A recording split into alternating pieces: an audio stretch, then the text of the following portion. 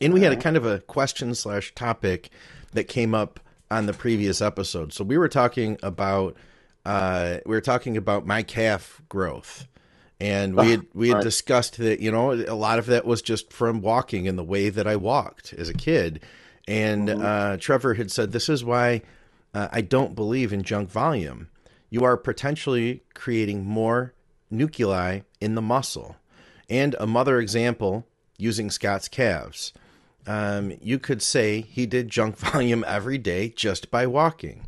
You see young guys who train chest every day because they don't know better. And 99% of the time, they have great chests. Mm-hmm. I thought, it's not a question, but I thought, it's an interesting observation that he's making.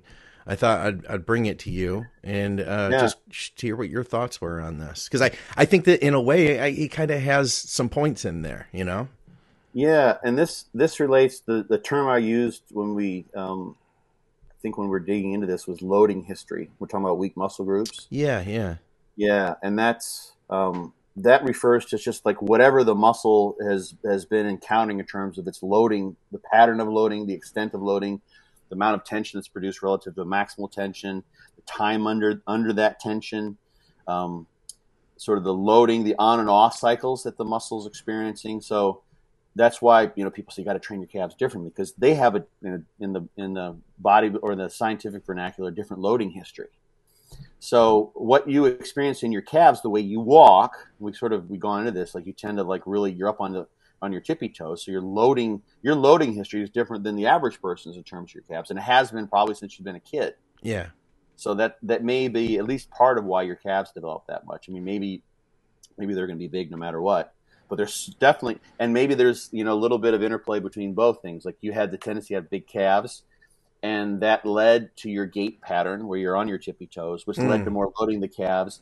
The yeah. calves just gradually adapted. So in that case, we're talking about probably a developmental process that occurred during the course of hundreds of thousands of steps Yeah. as you were growing as a kid.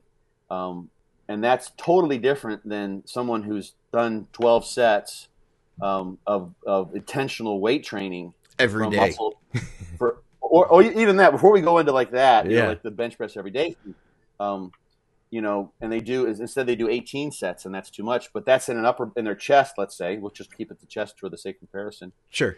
And they didn't get anything else out of those extra 6 sets except for increased muscle protein breakdown. I see. Yeah. So that would be the junk volume. But the chest isn't being used anywhere unless they walk on their hands, or unless Yeah. they did my rebound training where I was doing, push-ups every time I'd go in and out of the bar or whatever. They're Yeah. not loading their chest anywhere like you load your calves when you're walking around them all the time. Yeah. And dude, I So, remember specifically like I was in basketball in 8th grade and I played soccer all through like my junior high years and before that. And I remember just like because I would when I run when I sprint I go to my toes and mhm, you get so much spring and I was faster than a lot of kids like even since like early elementary school we do like track stuff and I had the 50-yard yeah, dash I beat everybody. And uh-huh, I just remember though, like things like soccer, my calves just like freaking burning. But yeah, I just learned to keep pushing, and yep. keep running. So yeah, there was probably some adaptation happening back then. And it was just like and then of course, yeah, the I rest think of the day so. I still had to walk, right? So you're still using it.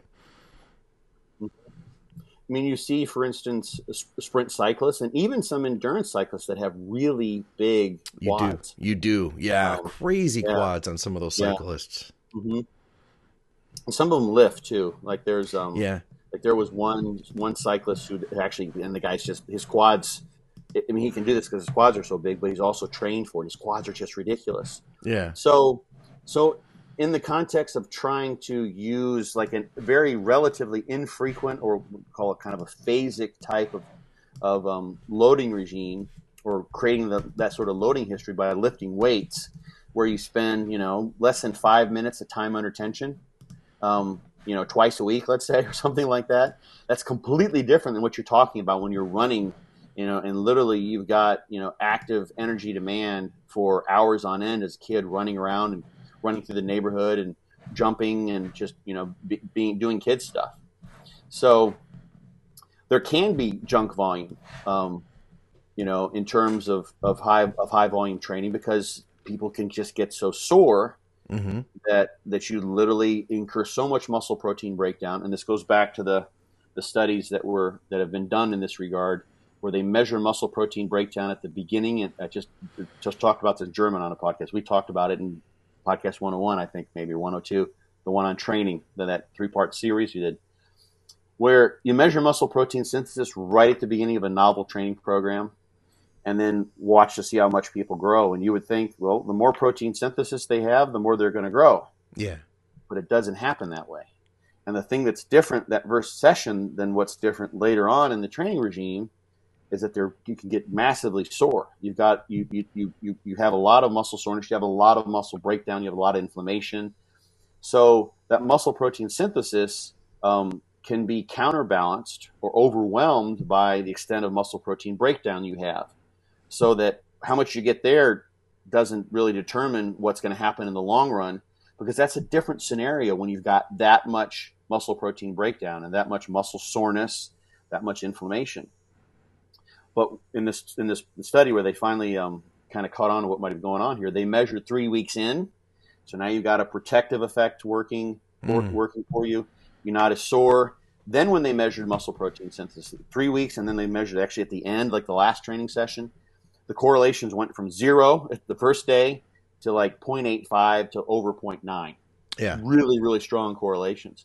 So then the people that have the best acute response to that particular bout that they had constructed in that study are the ones that grow the best. The more protein synthesis you have, you accumulate that over time by training, eating correctly, everything else, then that leads to the muscle growth that you want.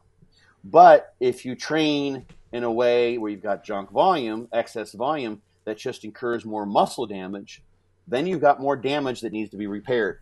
Right. You've got more muscle breakdown as well. So now you've got more muscle breakdown, which takes away from the balance between synthesis and breakdown. You've got to have more synthesis than breakdown if you want to have growth. You want to accumulate the protein. So you've got more breakdown, which works against you. And now the synthesis that you have produced needs to go to repair all the extra breakdown that you've created. So you shot yourself in both feet, basically. You've made your protein synthesis less available for the growth processes, and you've put yourself into a hole by creating more breakdown with the quote-unquote junk volume. So that's a totally different scenario than someone like you, where you've got like this compensatory overload type of situation. This is like with the rats, where you take out the soleus or the gastroc, Right. and animals walk around, and eventually, I mean, they're probably sore as shit. Like they don't do a visual analog. So how sore are you, Mr. Rat? Yeah, they can't right. tell you. But I know that shit doesn't feel good. That you can't. Yeah. And you see massive muscle growth there, and that accumulates over time from a continuous chronic adaptation. And not everyone has. This is the kind of the interesting thing. Like, you got massive muscle growth out of that. Some people do. You see obese people that have actually more of a kind of a phasic type of activity, because they don't like to walk around very much because they've got a lot of body weight to move around. So they're not really very active. Yeah. But you also see very functional, powerful calf muscles in a lot of sprinters who don't have very big calves. True. You don't see many sprinters don't. It's better for sprinting overall to be one of the, at least the best in the world, to have a really long Achilles tendon, because you got a spring there for a stretch shortening cycle. So you're running on springs basically. Check out this variation. So when we were talking about cyclists, I did a Google search. Look at the variation in these three guys. We can assume that they're probably all doing similar stuff.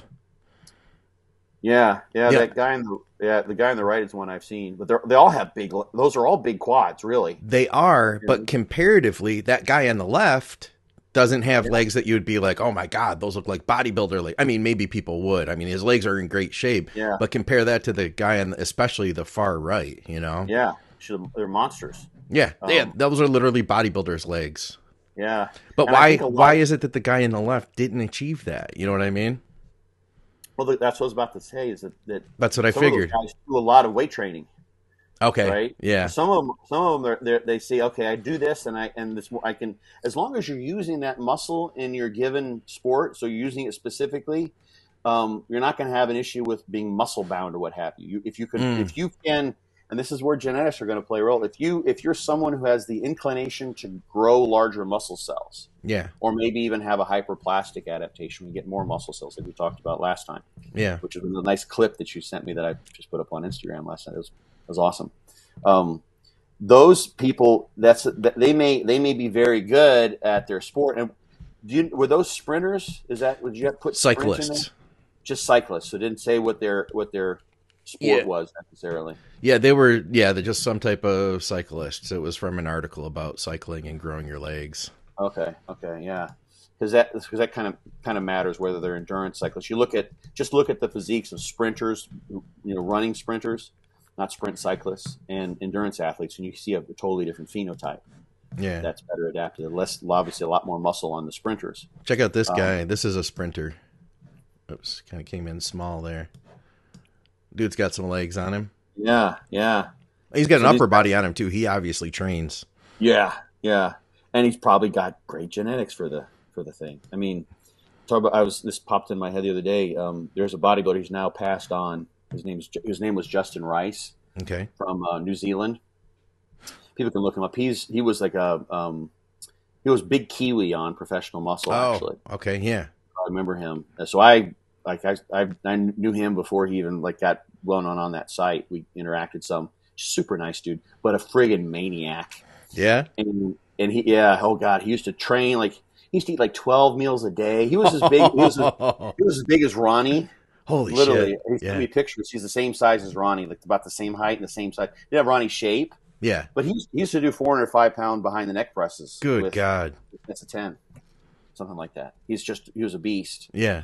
I think he had some sort of musculoskeletal disorder that eventually took him out. I don't know if it was Parkinson's or something. I remember.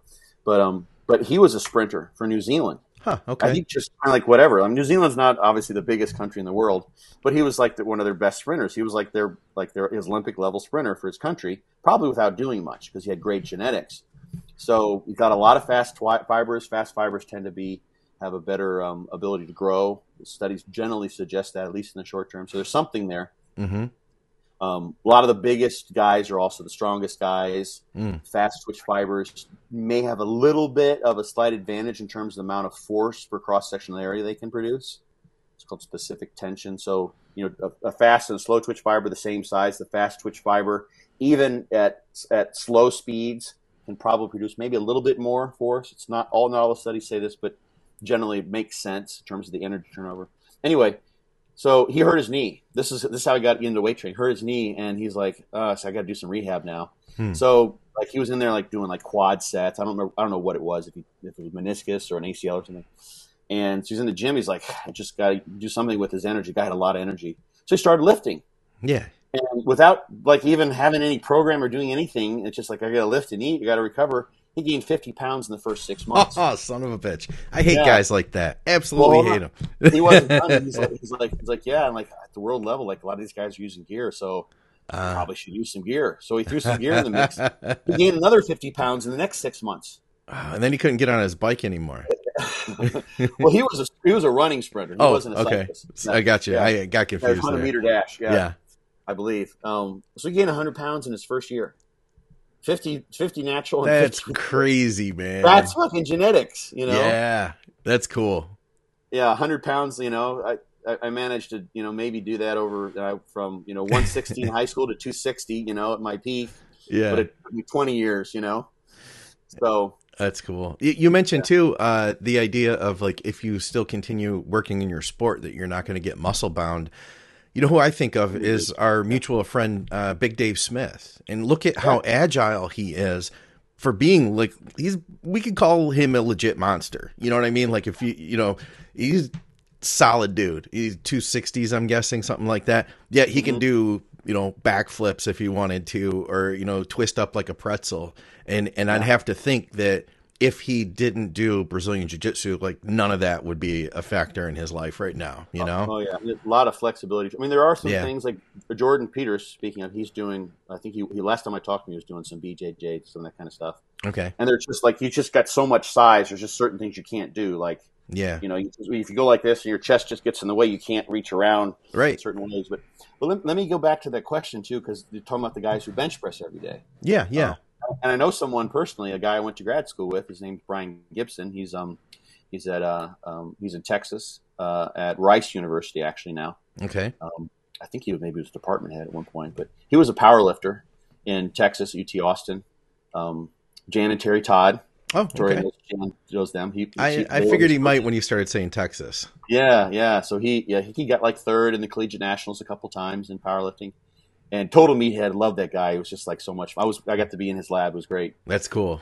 And he bench pressed every day. Went down to his basement like when he was a kid. He started bench pressing like when he's 9 or something like that. Okay. And every day he benched because he didn't know any better. He bench pressed. Yeah. And he gradually got stronger and stronger and stronger. And eventually, he told me the day that he bench pressed 315, he just broke down and cried for like an hour. Oh, wow. Because it had been a goal, for like 5 years or something to get to 3 Yeah. But the thing that the guys that do that, who are that focused, I'm kind of lumping them all into a box, but I think this mentality would probably explain that phenomenon pretty well, is they're bench pressing every day or they're training chest because they want a big friggin' chest. And they're also trying to get stronger or get more reps. They're not just going in there and saying, I'm just going to do the same thing. Like, like the person who's reading the newspaper while they're doing knee extensions. Like I've seen that before in a gym. So they're actually wanting to become more impressive in those things. So they're in essence auto-regulating themselves based on their own recovery abilities so that they can go and get stronger over time. Yeah. Someone like that, they don't do that so long. If they eventually find like they don't get any better at bench pressing or their exercises, they probably change something. Yeah. So while they're doing that and they're getting really good chest, they're also auto-regulating to make sure that they've got appropriate adaptation, given how well they can adapt. There are people who do like, what was his name? Herschel Walker. You heard of that guy? The name rings a bell. I think he went from high school directly into the NFL. Okay. He was a fucking badass. Yeah. A running back. I hadn't heard of him. That it's like a name I hadn't heard in a long time, but now it's starting to come back. Yeah. Herschel would, from what I understand, Herschel's only weight training every day is he'd get up and do 100 push-ups and he'd do 100 sit-ups. Okay. Or maybe it's not 100, 1,000. Oh, 1,000. Okay. Wow. 1,000 right after being in the day. And he was built like a brick shithouse. Yeah. And I mean, 1,000 every day, he adapted to it, Yeah. Eventually the muscle can adapt to some degree. And some people will grow and some people won't. And those who don't keep doing it. So it's not like you've got, like if you took an average, just sample it everyone and said, okay, we're going to train bench press every single day. Yeah. We know that muscle soreness is all over the place in terms of variability. Yep. There would be some people who could do that. Yeah. They could do like, 6 hard sets every day or what have you and keep up with that and make progress. And other people would just grind to a halt and then they'd overtrain and then maybe they hurt themselves. That's a great point. So those people you never see them out there. So for them, it wasn't junk volume. Yeah. The proof's in the fact that they're doing it. Right. If it was junk volume, they would eventually grind themselves into a hole, then they would stop doing that and you wouldn't see them doing it anymore. Right. So that's why, science is... not because people on the internet told him it was junk volume and he should stop, but because he would figure it out because it would just not work. Yeah. Right? Yeah. And on the other hand, kudos to those guys, because if they found, like, you can't bench press every day, like, you never recover. It's well, I've been, and I'm getting stronger, and I'm benching 365. What are you doing? It's like, okay. So for some people, it will work, Yeah, that's the thing. People can do, like, a lot of pros do a pro split. They train really high volume, and they can get, like Ronnie Coleman, extreme example, like training like a monster, everything twice a week. No one else could do that. You know what? And this to me, I see recently a lot of the older guys in bodybuilding kind of have had this attitude toward the younger guys, saying like they're not training hard enough, that they're too scared of overtraining. I think that's the reason. What you're saying here is like, see what your body's capable of. If you can handle it, then it's going to be to your benefit almost. Yeah. We are going to cut ourselves short if we are too afraid to push those limits. That's for sure. Yeah. And if it doesn't work out, you'll figure that out too, right? Just something that just occurred to me. I can imagine just like with the sort of environment we have online now, what if he hadn't existed as this example, and you can imagine, like someone says like they send like a YouTube personality, you can just imagine, just think of generic. I'm thinking anyone, Right. Whoever's got a million followers and yeah, and evaluate my program, and they send Dorian Yates' program yeah, with relatively low volume, yeah, and they're like so that's all you're doing for back, is this pull downs and those kind of bent over roads, pseudo deadlifts. Is like, you're not doing nearly enough sets, dude. You're never going to get big that way. Right. yeah. And then like the next week they see who it is without knowing that that's a viable possibility. Yeah, or the opposite. How about we look at like an Arnold program where he trained twice a day and was in the gym for hours and hours. Mm-hmm. And if you're just to generically send that program in to be evaluated, you'd probably be like, oh man, this guy's doing way too much. So yeah, and the thing with Arnold that I always kind of suspect, because those guys came totally off. I think most of them. Okay. Did you see pictures of Arnold? Yeah. Like, there's like a video of him. He was doing an advertisement for like some like South American vacation package. I remember that, and he's like he in his really small. Probably like in the 170s or under 200. Yeah. Yeah, and so what I think those guys did, and this is why in linear periodization, like the Matveyev Russian model, you have a hypertrophy phase. Yeah. And then a strength and a power phase. Is he's lost a lot of muscle mass, and then those guys they weren't doing anything. They're just living like whatever, eating whatever they wanted to, just having fun, right, playing at the beach. And then when it's time to get serious, everything happened at once, and they maybe even like borderline hypogonadal if they hadn't fully recovered. Or they certainly weren't supra physiological in terms of androgens. And then they get on the goodies. Yep. And they start training, and then it's just nothing but train and rest, and everything gets totally different. And they're growing while they're starting their prep, so to speak. Sure. At least that period.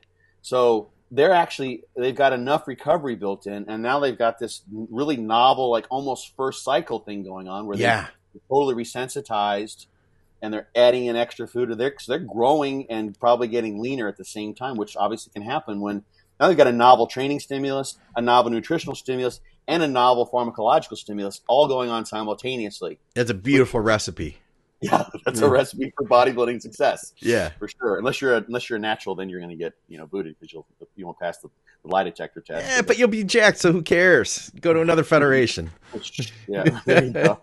They put your name out on the internet, actually, in a lot of those. Oh, I've heard that. Yeah, I've seen that, actually, man. That would be a disgrace. But then you just have to, go to the NPC, kick some ass, turn pro, and say, I didn't care about you guys anyway. Yeah, right. And make lots of friends that way. But they'll put your... I saw an interview with a guy for the German Natural Bodybuilding Federation. I think it's GmbF. Yeah. GmbF. When someone flunks, when someone doesn't pass one of their tests, they just put their name and their last initial, in the test. You can look them up and find them, I think. But yeah, like it's like, man, and it's coming. It's like you signed up, like they signed the waiver. It's like, this is what's going to happen. Like we're going to publish these, and I'm sure that discouraged a lot of people from trying to cheat because that would, how'd you do? It's like saw your name on the website, but you weren't. It was in the wrong section. Yeah. Yeah. So anyway, that was it. I thought that you might have some stuff to say in response. That was a fun conversation. That's good. Yeah. I mean, there's like, what did there's a possibility. Like you look at all the examples of like mechanics who are wrenching all day long and they have huge forearms, or tennis players with a really big forearm or really big arm. I one that they play with. Yeah, I had so on the last episode, I had pulled a picture of Roger Federer that I dropped in post-production, and you can see he's right-handed here. Look at the difference of his forearm. Yeah, I remember seeing him play. It was either the U.S. Open or Wimbledon back when he was really hot, and noticing that, and it's like that's all I could see was the difference between his two arms. Like that would. Can you pull up one of Martina Navratilova? Yeah. Did she have? Yeah, she was pretty muscular for a woman, just in general, and her dominant arm, her racket arm, was jacked. Let's see if I can find a good one, because you also, I think, have to get at the right angle to catch that. They're not hitting like a forearm pose or whatever. Exactly. Here's one Yeah, that doesn't show it. That's yeah. I had to kind of hunt around because a lot of times it's not proportionate. Here, let's see if we can see this. Here you go. Dang, look at the difference here. Yeah, right. Look at that vein, man. Yeah. It's a valid vein. It's like a monster. So she was a lefty then, huh? Yeah, yeah. But yeah, you can see, like, I mean, it's pretty apparent. Those glasses have come full circle. Those are back in style again. Yeah, she was really good, man. She was my favorite female tennis player. I played tennis for a couple of years when I was a kid. And I used to watch it. I'm a closet secret fan of tennis, believe it or not. Like it's such a brutal game, man. I really followed it closely in the early 2000s, and it was like when Federer was on top of his game. Man, it's a brutal sport. You don't think of it as a brutal sport, though, you know? So long, the matches go on and on and on. You have to have like some mental fortitude, mental Yeah. You remember like back when Andre Agassi was coming to the end chapters of his tennis career, not of his life, and he had it was at the shaved head period. And in order to get through Wimbledon, they were doing like cortisone shots in his back literally every morning he had thrown his back out and just to keep hanging. Yeah. Brutal. Wow. Yeah. He did get taken out, I think. I was there like when John McEnroe, like when he was, acting out and doing all of this. Oh, I remember as a kid, my dad used to watch tennis, and I remember seeing him, and he'd go nuts. Him and was it DeBorg? They'd have some Bjorn Borg. Bjorn Borg, yeah. They'd had some good rivalries. Mm-hmm. Yeah, that ball was on the line. People don't know what we're talking about. That's okay. No, I mean he just totally because it's sort of like golf in a certain sense. There's an etiquette. This is based on the origins of tennis, like it's a country club sport, so to speak. It's a sport of the elite, Right, and then you got John McEnroe. Yeah, so you are very, very polite with the judges, like sir, madam, that sort of thing, and he's just saying aside from using F-bombs, he may actually use some F-bombs, I don't know, but he just called people like that ball was on the line. He's like, "Are you blind?" Yeah, yeah, he basically brought a little WWE into the.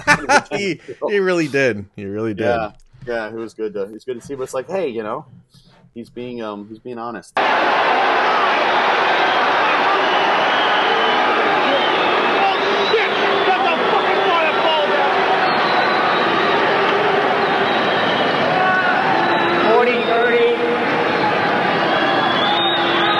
Conduct violation. Sportsmanlike conduct, Mr. McEnroe. Bert Costin calls the first code violation against McEnroe for unsportsmanlike conduct. You got yourself full of shit.